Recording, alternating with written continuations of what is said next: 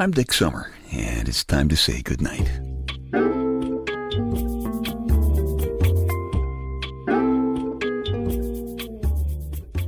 This is a quiet place to rest your head, a safe place to hide a hurting heart, a gentle place to fall. We just call this place goodnight. There's something missing from my living room here tonight. There's supposed to be 2 handprints on the carpet, right there, right in front of this big black leather papa chair I'm sitting in. Because that's where I used to do my push-ups. Almost every day I did them. The carpet's very soft because I like to walk around on my bare feet. And when you do that, you leave footprints. So when you do push-ups on a soft carpet, you leave handprints. It's a little weird. And my lady Wonder Wench always smooths out my carpet handprints when we have company. She says people think we're kinky enough without that. I hate doing push-ups. Everybody hates doing push-ups. I mean, you never see a guy doing push-ups with a smile on his face. I've been doing push-ups all my life. Got pretty good at doing them. I used to be able to do about 120 at a time. Unfortunately, as a Louie generation guy, I have to admit that time is long since past. Fact is, I used to challenge guys to one-arm push-up contests. I could always count on being able to do about 30 of them. That was until a few months ago when our next-door neighbor Bernadette and her 6-year-old daughter Emily were visiting. And Emily was doing cartwheels in the living room. And I said, "Hey, Emmy, you want to see some one-arm push-ups?" And she said, "Sure." So I got down on Mr. Floor and I pushed. And then I pushed again. And I pushed a third time. And nothing happened. Mr. Floor stayed right where he was. And Bernadette and Emily and my lady Wonder Wench were all standing there with their hands on their hips. They were rolling their eyes. And they were looking at me like, "What are you doing down there on the floor?" And I haven't left a handprint on the carpet ever since.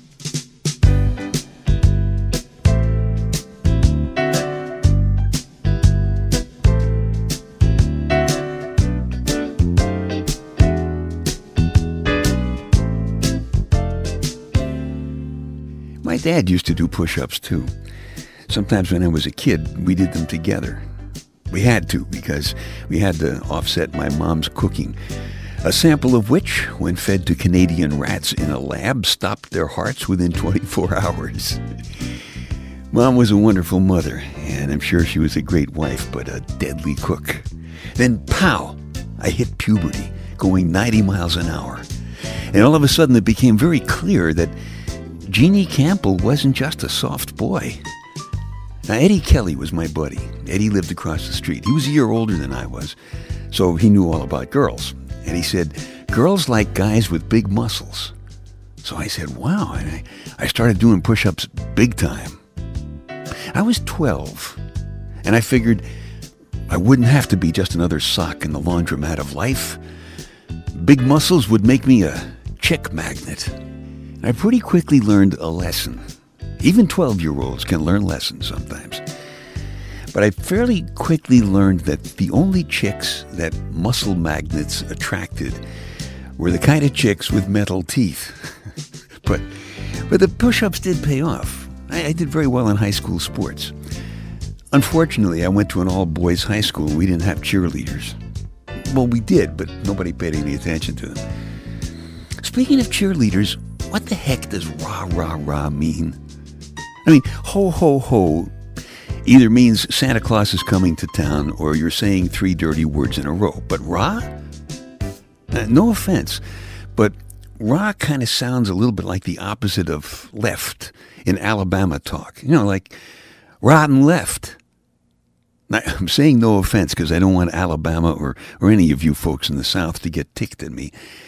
And I really do like that Southern sound. And besides, if we ever have a second civil war, the South has 96% of the world's armored pickup trucks. And here in the North, we have bicycles with 20 gears.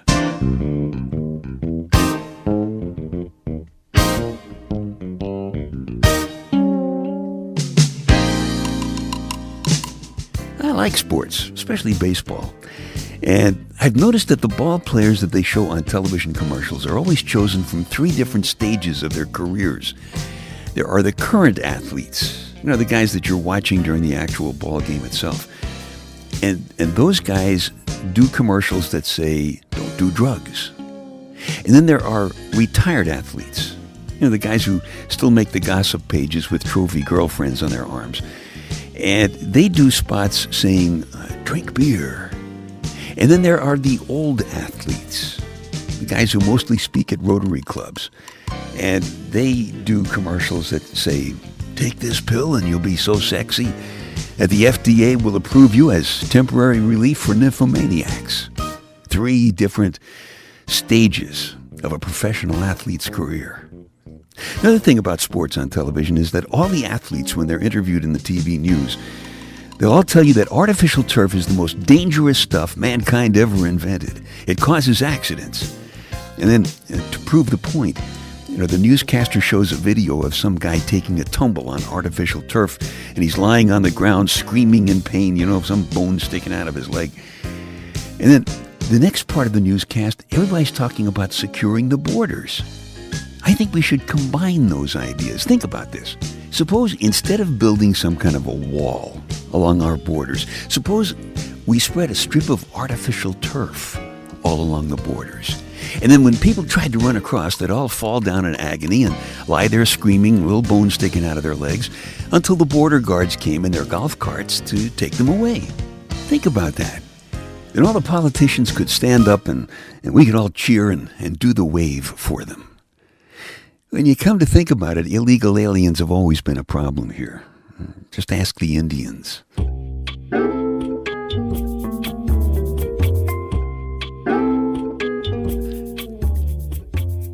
Dick's Details, a bunch of fascinating but totally unimportant stuff to stuff in one ear, so you can squeeze the important stuff that's keeping you awake out the other ear, and you can nod off comfortably to sleep.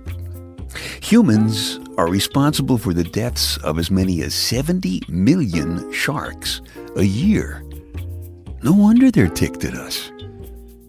George Clooney's ambition was to be a professional baseball player. See that?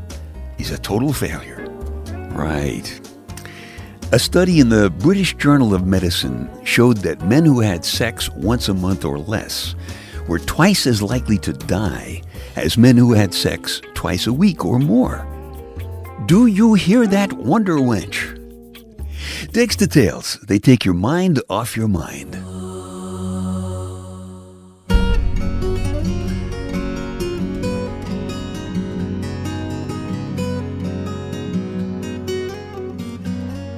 The ability to do one-arm push-ups isn't the only thing that can disappear when you least expect it. The same thing can happen to your dreams if you're not careful. There's a story about that in the Bedtime Stories personal audio CD. The story is called The Prince of Fantasy.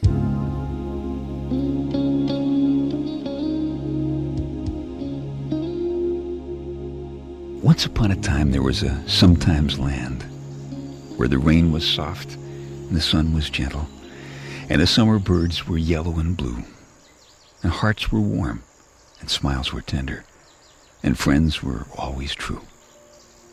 It was Prince Fantasy's land, a magic place, where you could go to close your eyes and watch for your name in lights, and listen for the crowd as it cheers you on, and feel and smell the hot breath of someone beautiful on your naked skin.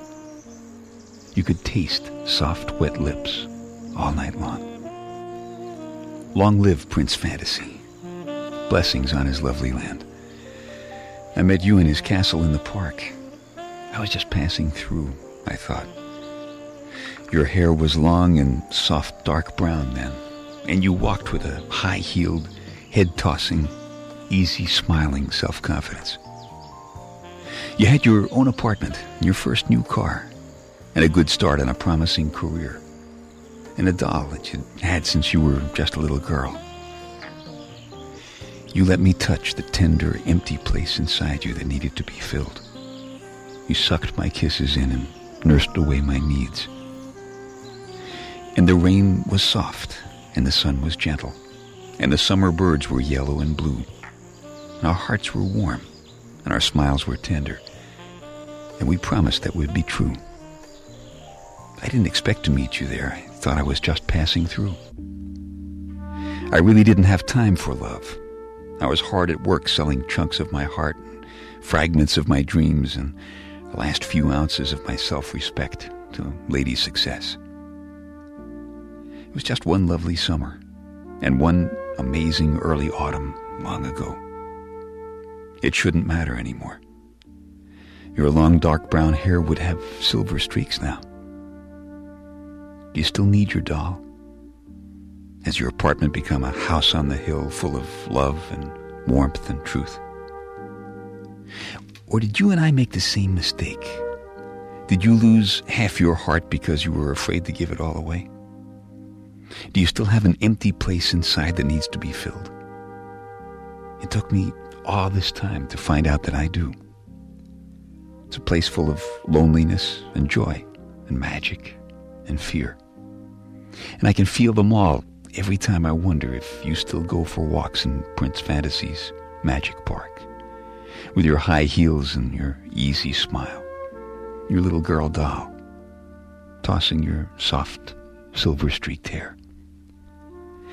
Or has it been too late, too long since we were Fantasy's children, closing our eyes and watching our names in lights, listening for the cheers, feeling hot breath on our lovely, naked skin, and tasting soft, wet lips all night long? Would you care that I finally learned that the fantasy was real? When the rain was soft, and the sun was gentle, and the summer birds were bright yellow and blue, and our hearts were warm, and our smiles were tender. And now I know the magic was always you.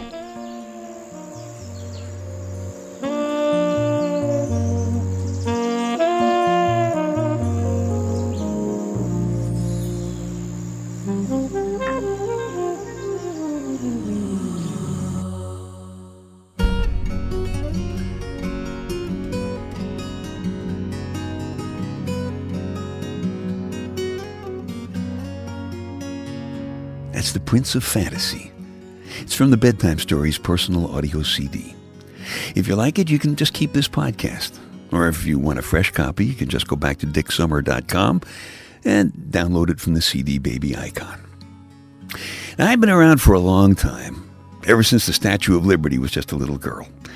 I am a true Louie generation guy. But I have been called upon at this late date to be a groomsman for my buddy Jeff.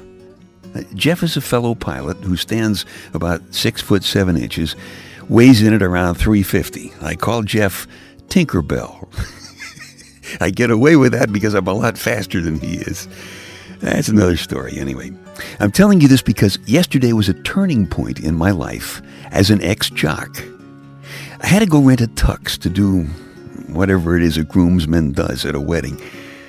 Lena is the name of the attractive young lady at the tux store, and she dutifully took my measurements, which I will admit I kind of enjoyed. And she had me try on a jacket which fit very nicely along my shoulders, but the jacket had enough room in the belly part for another groomsman, or actually preferably for one of the bridesmaids. I said, well, what can you do about that? And she said, well, we can move some of the buttons, I guess. She said, our jackets are made to fit most guys your age who have pot bellies. I cringed at that line, your age. But then, she said, I swear, she said, but you have the body of a 25-year-old. Wow! I took Lena by the hand and dragged her across the store to where my lady Wonder Wench was sitting. I said, please, I beg you, Lena, tell her what you just said. And Lena giggled, and she said, I told him we could move the buttons. And I said, no, don't trifle with me. This collar around my leg could go off at any minute. So she giggled again, and she told Wonder Wench about my 25-year-old body. I was triumphant. Until my lady Wonder Wench put it into the proper perspective, I guess. She said, all right, you got a 25-year-old body and you got a 4-year-old mind. And every woman in the store laughed. But you know what? I think maybe it's time I started to put handprints on the carpet again.